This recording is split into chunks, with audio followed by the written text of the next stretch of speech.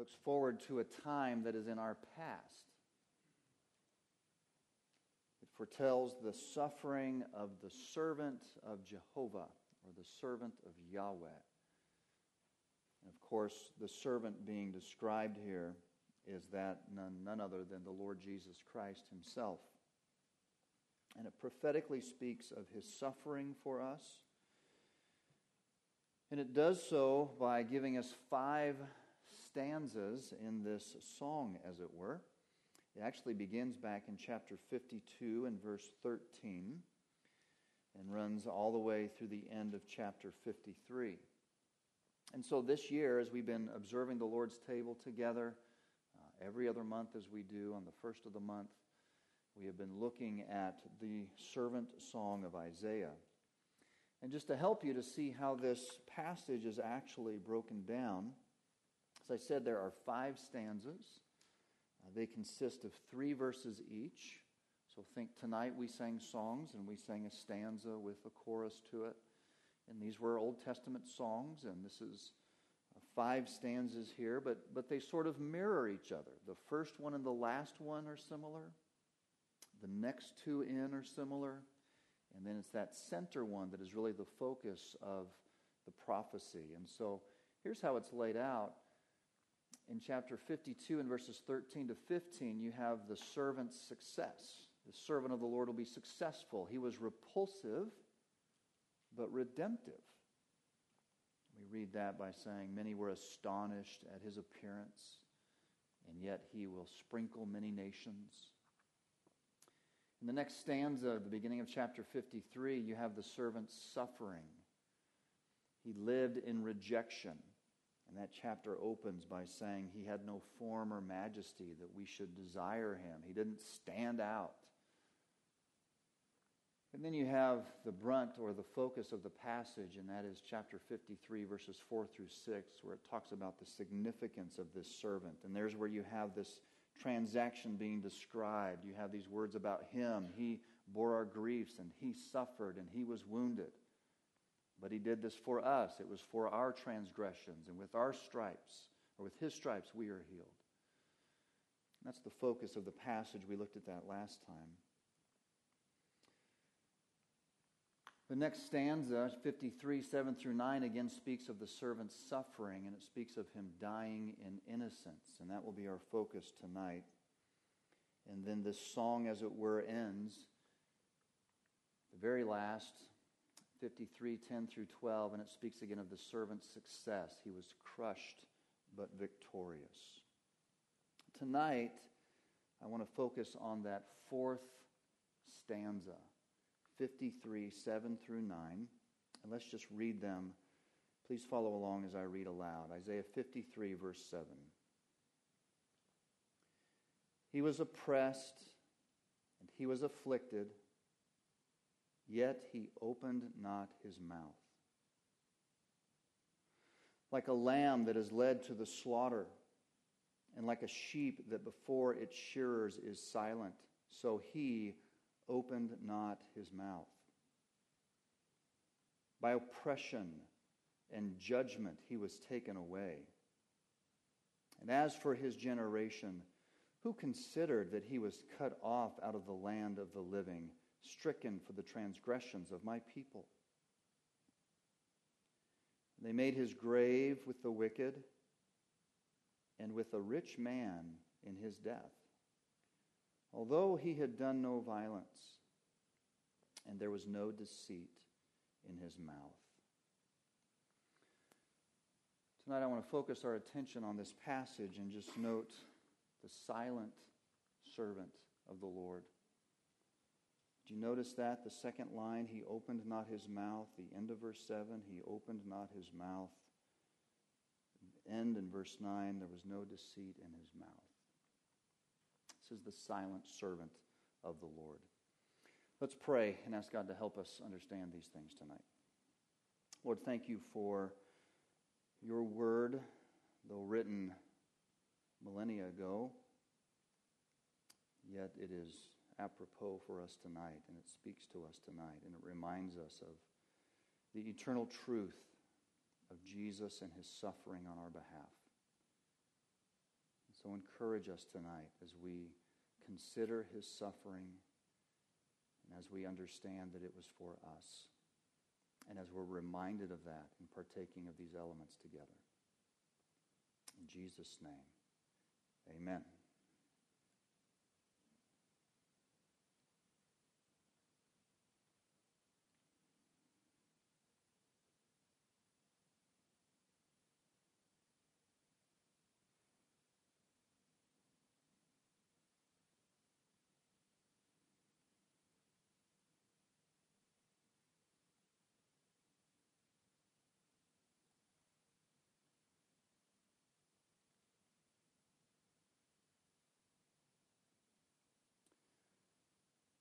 Silence can be uncomfortable.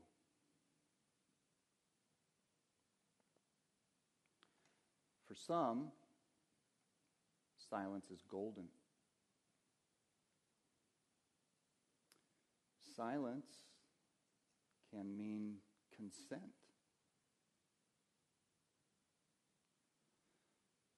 But silence can also be powerful.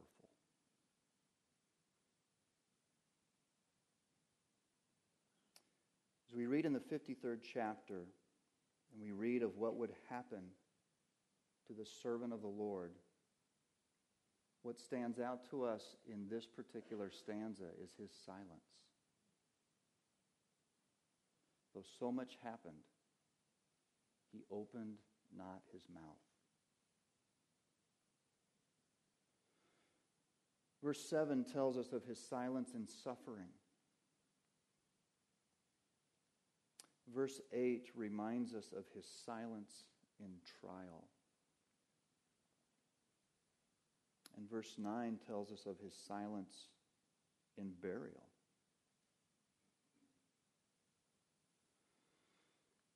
Notice with me the silence, or the servant's silence in suffering in verse 7. We're told that in verse 7 that this servant of the Lord was oppressed and afflicted, yet he opened not his mouth. What does it mean he was oppressed? He is silent though oppressed. The word oppressed means to exert a demanding or exacting pressure. This is the verb form of this word, but it is translated in the book of Exodus in its noun form, and there it is translated in Exodus chapter 3 and verse 7, and it speaks of people who were actually over the people of God, the Israelites, and it speaks of the Egyptians and these people that were over them, demanding things of them and oppressing them. Do you remember what they were called? They were called taskmasters. And that's the idea of this word, the oppressor. Someone who exerts demanding, exacting pressure. It is harsh physical treatment at the hands of other people. And we're told prophetically through the mouth of Isaiah that God said his servant would be treated this way, handled roughly in an exacting kind of pressure, yet he would remain silent. He wouldn't object. He wouldn't complain. He was silent, though oppressed. In addition, the text tells us he was silent, though afflicted. Afflicted is a different word, and it's not just piling on words, it's actually speaking of a different thing. Afflicted, this word is actually passive in that he's allowing the affliction to take place, and it has the idea of his humility in allowing something to happen to him. And the affliction looks like mockery. He would allow people to humble him and mock him, and yet he would remain silent. Is that not what happened when our Lord faced the cross? In fact, look at Matthew 27. You might want to hold your hand in Matthew's Gospel. We'll be comparing a number of texts there tonight with the text in Isaiah. Certainly you recall this story of Jesus as he is tried and to be crucified. Matthew 27 and verse 27 says this, "Then the soldiers of the governor took Jesus into the governor's headquarters, and they gathered the whole battalion before him, and they stripped him and put a scarlet robe on him, and twisting together a crown of thorns, they put it on his head and put a reed in his right hand, and kneeling before him, they mocked him, saying, 'Hail, King of the Jews!' And they spit on him, took the reed and struck him on the head. When they had mocked him, they stripped him of the robe and put his own clothes on him and led him away to crucify him." It's the mockery of the servant of God, and yet not a word. We have no record of Jesus opening his mouth to such mockery. The mockery continued on the cross. If you look at verse 39 of Matthew 27, "And those who passed by derided him." Literally, it means to blaspheme him. "They were wagging their heads and saying, 'You who would destroy the temple and rebuild it in 3 days, save yourself. If you are the Son of God, come down from the cross.' So also the chief priests with the scribes and elders mocked him, saying, 'He saved others. He cannot save himself. He is the King of Israel. Let him come down now from the cross, and we will believe in him. He trusts in God. Let God deliver him now, if he desires him. For he said, I am the Son of God.'" The mockery continued. You have this scene of oppression and affliction, and yet Jesus is silent. Go back to Isaiah 53. Because Isaiah gives us, the Lord gives us through the pen of Isaiah, an illustration of this. And this is an illustration that we wouldn't readily understand, but everyone in an agrarian society would certainly pick up on this illustration. Verse 7 says, "He was oppressed, he was afflicted, yet he opened not his mouth, like a lamb that is led to the slaughter." How does a lamb go to its slaughter? A lamb goes to its slaughter unknowingly and therefore without protest. Perhaps it's thinking, here's another snack. But it's being led to its doom. The point being made here is not that Jesus went unknowingly to Calvary. He was full well aware of what was taking place and what was about to happen. The parallel is this: he went without protest, like that unknowing lamb. Not a hint of resistance. And then we're given this illustration in verse 7. "And it was like a sheep that before its shearers is silent, so he opened not his mouth." You ever seen a sheep sheared? I wasn't aware of that. I had to look it up this week and say, I want to know, is this true? Do sheep make noise when they're sheared? And if you're interested, there's a YouTube video sharing a sheep in 60 seconds. You ought to look it up. It's fascinating. But what they would know and what I didn't know really until this week is that when you shear a sheep, here's how you do it. You set the sheep or lamb on its backside. You lean it back, and when you do, veterinarians tell us that cortisol is released in the brain of that sheep and almost puts it in a numb-like state. And you lean it far back enough where you can hold it, and it will almost hold still no matter how rough you handle it. And that's why you see them lean those sheep back, and they grab those clippers, and they handle that thing roughly, and they get right through it, and the thing just sits there like it's having a day in the sun. If you get it in the right spot. And verse 7 draws out this illustration and makes this comparison, and it says, Jesus handled roughly, yet was without protest like that sheep. What's the point? The point is that Jesus' death was not a capitulation to weakness. It wasn't a man finally tired of fighting, and so he's giving himself up to the powers that be. The point is that Jesus' death and giving of himself without protest was an exercise of deliberate control. He was not overpowered. He simply chose to not resist. Jesus was silent in the face of his suffering, which brings into light a great contrast. Remember the word taskmaster? What did the people of God do when they were faced with those taskmasters? Exodus chapter 3 and verse 7 says, they cried out because of the injustice of the taskmasters. They complained and they wanted everyone to know the injustice being suffered.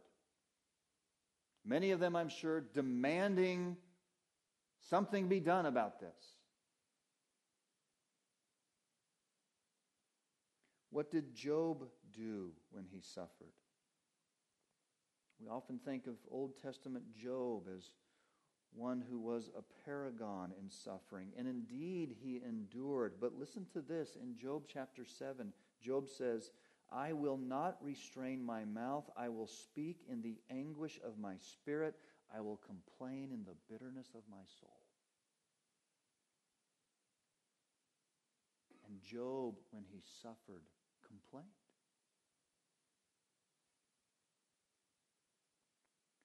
Here is the only innocent man to ever walk the face of the earth, being oppressed and afflicted, and there's not a word. This is no victim.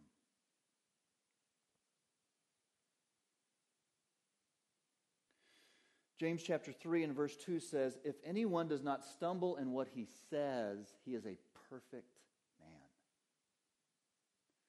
Up to the point of Calvary, in his moment of great affliction, Jesus demonstrated his sinless, perfect nature by holding his tongue, though he was oppressed and afflicted. What do we do when we're oppressed and afflicted? We complain and we gripe. We're driving to church tonight. I'm looking at the week ahead, and it's going to be hot this week, and I complained to my wife, I thought summer was over. When will this be done? We complain, it's too hot. I have too little. I'm getting too old. This is too hard. Why is this happening? And beloved, what we demonstrate in those moments is our lack of perfect submission to the will of God. And it comes from our heart and comes out of our mouth. But Jesus, when he was suffering in the will of God, opened not his mouth. The perfect man.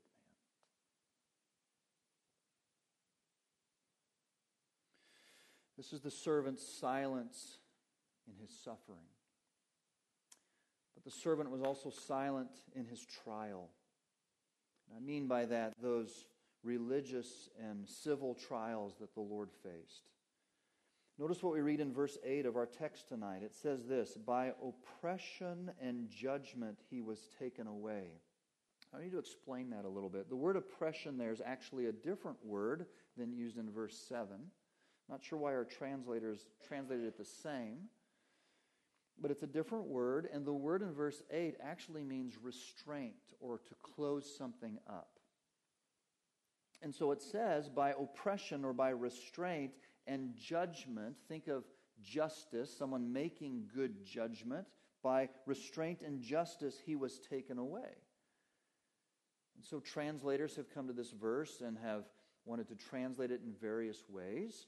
In fact, the King James Version says this: he was taken from prison and from judgment.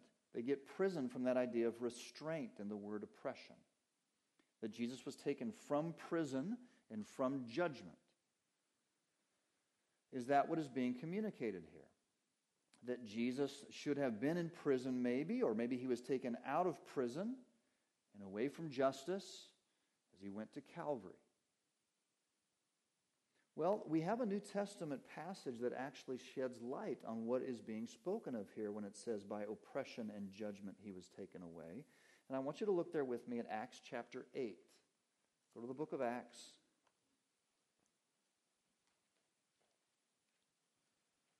Chapter 8. Here's the familiar story of Philip and the Ethiopian eunuch. Do you remember that, young people? You remember the story of Philip and the eunuch, and how this man from Ethiopia, a wealthy man, is in his carriage and he's riding through the desert, as it were, and God sends Philip to him, and God says, go to that man. I want you to talk to him. Remember that, young people? This is that story. And we're told that this eunuch, this man that Philip meets in this carriage, he's reading a particular passage of Scripture. And do you know what he's reading? He's reading Isaiah 53, the passage we're looking at tonight. Look what it says in verse 32 of Acts chapter 8. It says, now the passage of Scripture that this man was reading was this: like a sheep he was led to the slaughter, and like a lamb before its shearers is silent, so he opened not his mouth. That's what we're reading in Isaiah, right? But look at verse 33. This would be our verse 8, as it were, in the text. It says, in his humiliation, justice was what? Denied him. You say, well, why does that read differently than what we read in Isaiah 53 and verse 8? By oppression and judgment he was taken away. Because Luke is quoting in Acts chapter 8 the Greek translation of the Old Testament called the Septuagint. And Luke is quoting that, and in that, those translators took the position that when it talks about oppression and judgment, he was taken away, what it's really communicating is this: there was no justice. He was taken away from justice. It wasn't a just trial at all. And I think that is the proper sense of the text when you read what actually happened. That these trials were illegal trials, and there was no justice being sought in those trials. In fact, because of those trials, no justice was had. He was led away from justice by the nature of those trials. Let me show this to you. Look at Matthew chapter 26.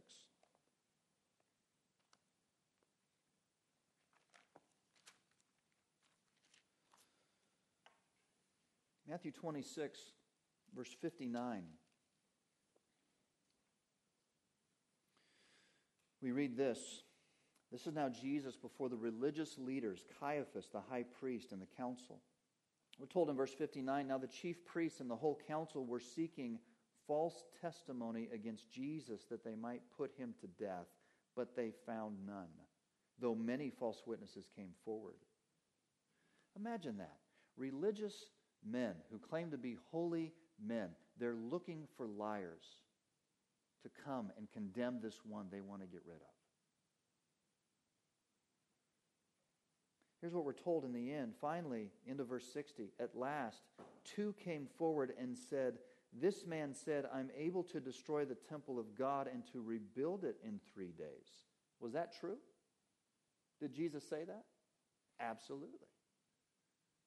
He did not mean by it what they think he meant, and therein lies their conviction. Nevertheless, we're told in verse 62, the high priest stood up and said, have you no answer to make? What is it that these men testify against you? Verse 63, but Jesus remained what?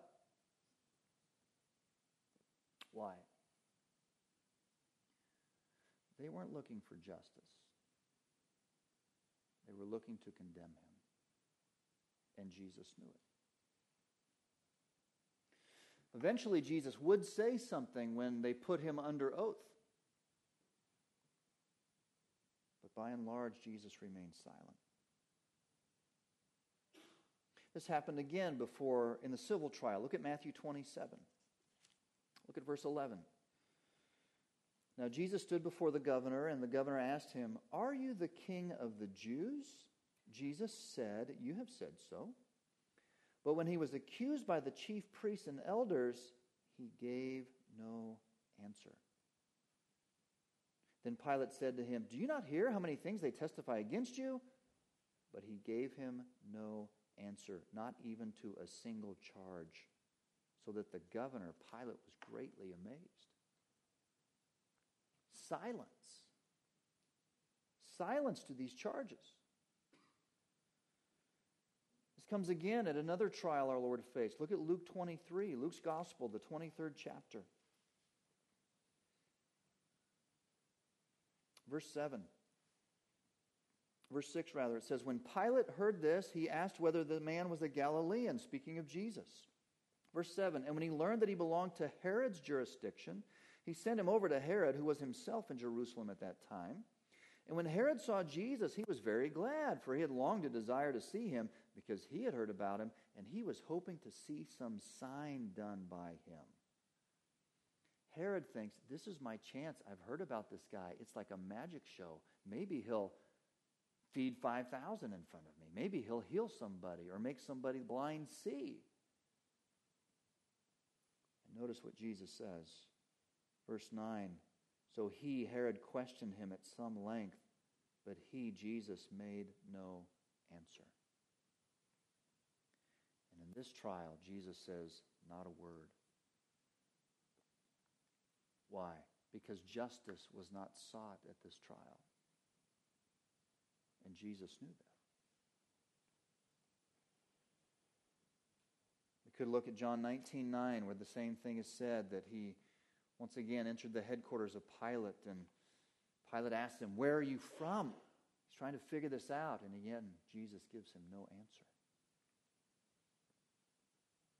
We know that it is not that Jesus never spoke during his trial, but there was never a word in defense of his own innocence. He doesn't lay out his case. Why not? I think we've already hinted at this one point. Jesus' silence at this injustice demonstrates his sinlessness. No one in here could be under the same circumstances, I think, and not utter a word of protest. The other thing is that Jesus' silence at these trials demonstrates his love for us. Because he knows what he must do. He must be condemned and crucified, because that was his Father's will. And that was how he would accomplish our redemption.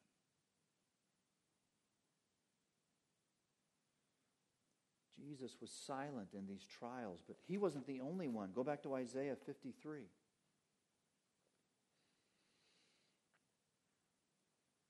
We're told in verse 8, "By oppression and judgment he was taken away," or literally, justice was denied him.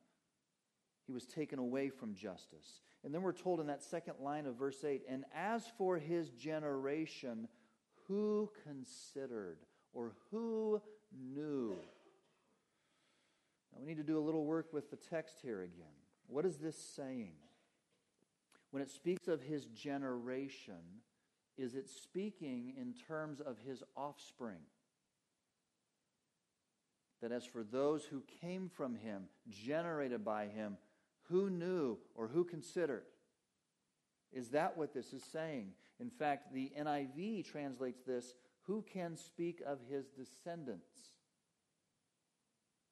And they think it's a prophetic way of saying that Jesus would not be married, he would have no descendants, this would be his state in life. But is that really what it's saying? Is it generation speaking of descendants? Well, what's another way that we can speak of a generation? Not our descendants, but actually of our contemporaries, right? This is our generation, contemporaries among us. We live in a particular generation. We even label them as Gen Z, right? And the millennials, and Gen X, and I forget the other ones.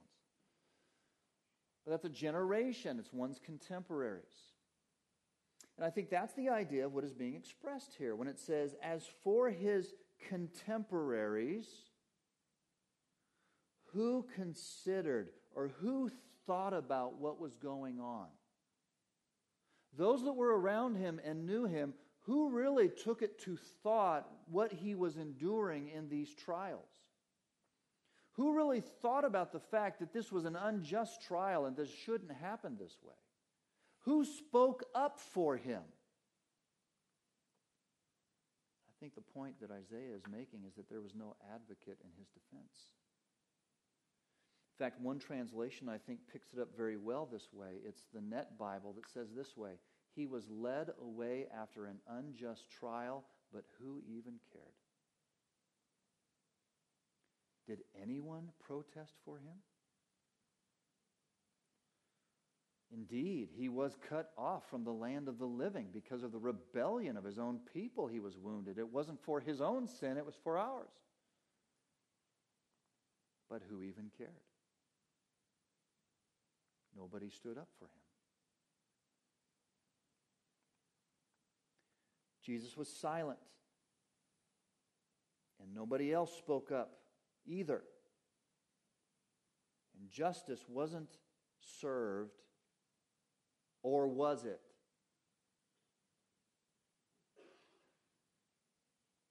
Remember I said that sometimes silence is consent?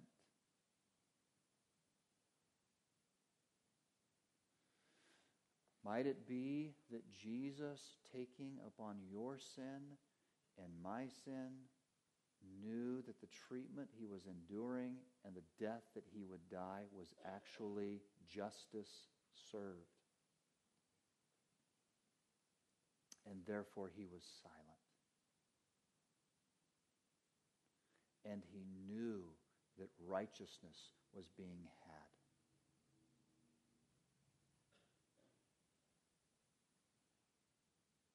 I think that is the case, as we'll see in a moment. But lastly, let's note verse 9. We're told that they made his grave with the wicked. End of verse 8 says he was cut off out of the land of the living, saying he died. But he didn't die for himself, he died for the transgression of the people.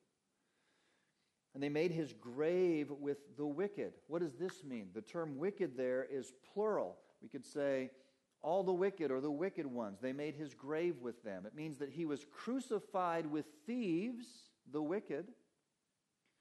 And what they would do in those days after they crucified one who died as a criminal is they would throw them in a mass unmarked grave. Throw all the bodies in a mass unmarked grave.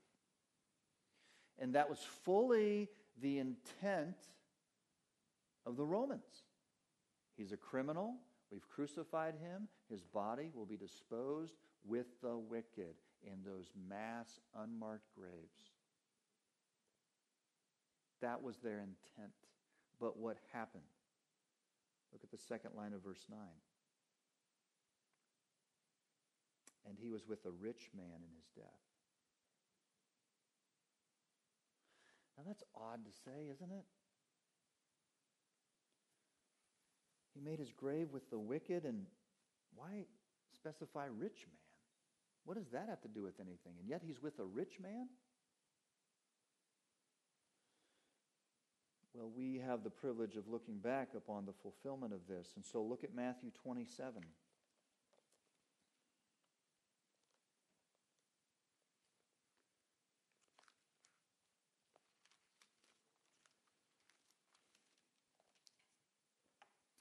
And look at verse 57. We're told when it was evening, there came a rich man. A rich man from Arimathea named Joseph, who also was a disciple of Jesus. And he intervened. He went to Pilate. Pilate, who fully assumed that Jesus' body would be thrown in that mass grave, and he asked for the body of Jesus.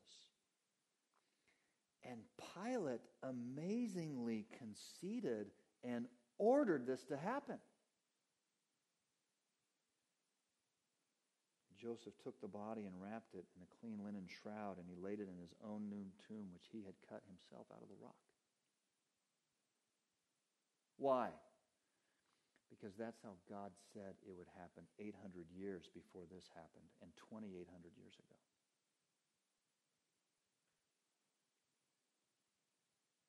It was the fulfillment of this prophecy of Isaiah 53, the silent servant who would in silence suffer, who would in silence bear the injustice of these trials, and even in silence, others would be speaking for him, Joseph, to have his body and to bury it in his own tomb. But notice how Isaiah 53 concludes. Go back to verse 9.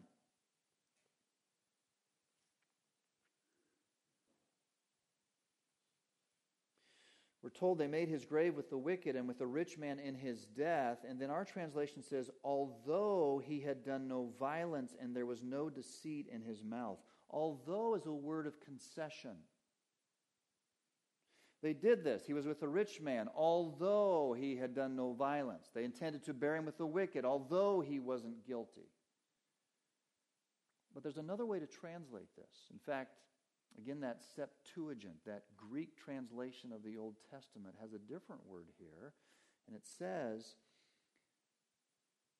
they made his grave with the wicked and with the rich man in his death because he had done no violence and there was no deceit in his mouth. In other words, Jesus wasn't really the wicked. He demonstrated in all of his silence his sinlessness. Therefore, God's honor of him began with a rich man taking his body.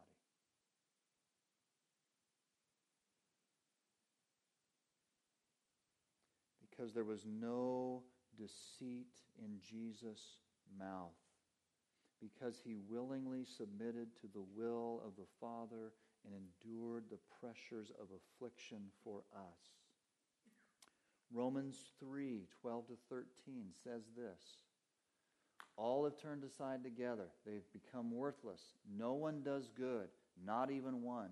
Their throat is an open grave. They use their tongue to deceive. Do you know who that's describing? It's describing me. And it's describing you. And the book of Romans is saying, this is the evidence of a sinful creation. Their mouth is like an open grave, and often what comes out of it is ugly and decaying. There's deceit in their tongue. Only one person on the earth could it be said, this wasn't true of them, and that's the Lord Jesus Christ. And he demonstrated it in his silence. His silence in suffering. His silence in trial.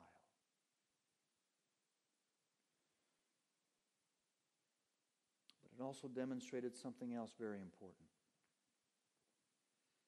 Mark chapter 10, Jesus said, the Son of Man came not to be served, but to serve and to give his life, do you know the verse? A ransom for many. Jesus said, I came to give myself in this way. In Luke 22 in the garden, Jesus said, Father, if you're willing, remove this cup from me, but not my will, but yours be done. And what was this will? Look at Hebrews chapter 10. We'll end with this. Book of Hebrews in the 10th chapter.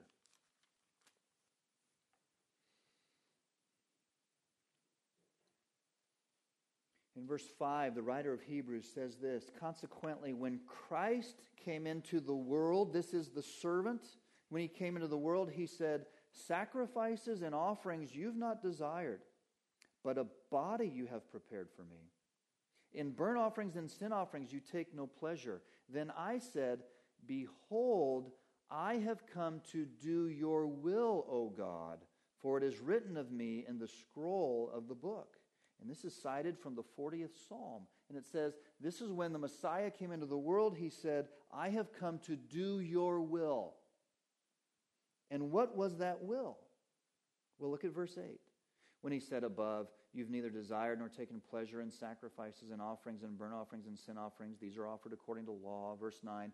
Then he added, behold, I have come to do your will. Jesus said, I come to do God's will. He does away with the first, those Old Testament sacrifices, in order to establish the second, the new covenant. Verse 10, and it's by that will. What will? It's by the will of Jesus, who said, not my will, but God's will. It's by that will we have been what? Sanctified through the offering of the body of Jesus Christ once for all. And what is the demonstration of Jesus' surrender of his will to the Father? It's his silence. Taking all the scourging, enduring all the injustice, receiving the mocking at Calvary, because his will was to do God's will and justify us.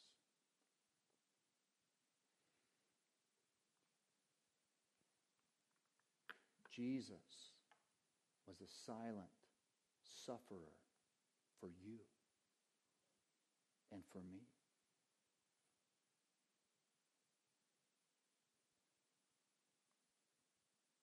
What does that say about us?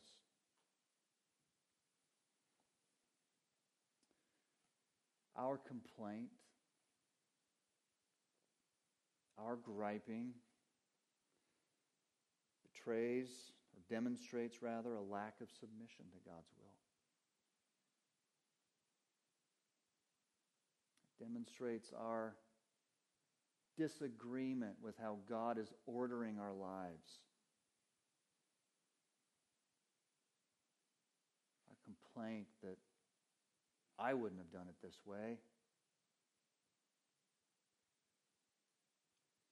And God wants to work in every one of us the likeness of his Son, that when we endure suffering, even unjust suffering, that we can do so in quietness.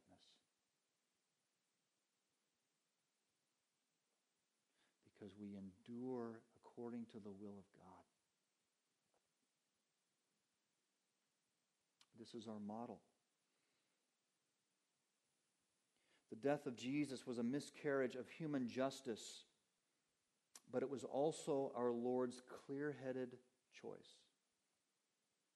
He wasn't caught in a web of events beyond his own control. He willingly laid down his life and suffered for us. And tonight, as we gather around this table and partake of these elements, we're reminded of that. We're reminded of the body that was broken for us and the blood that was shed on our behalf.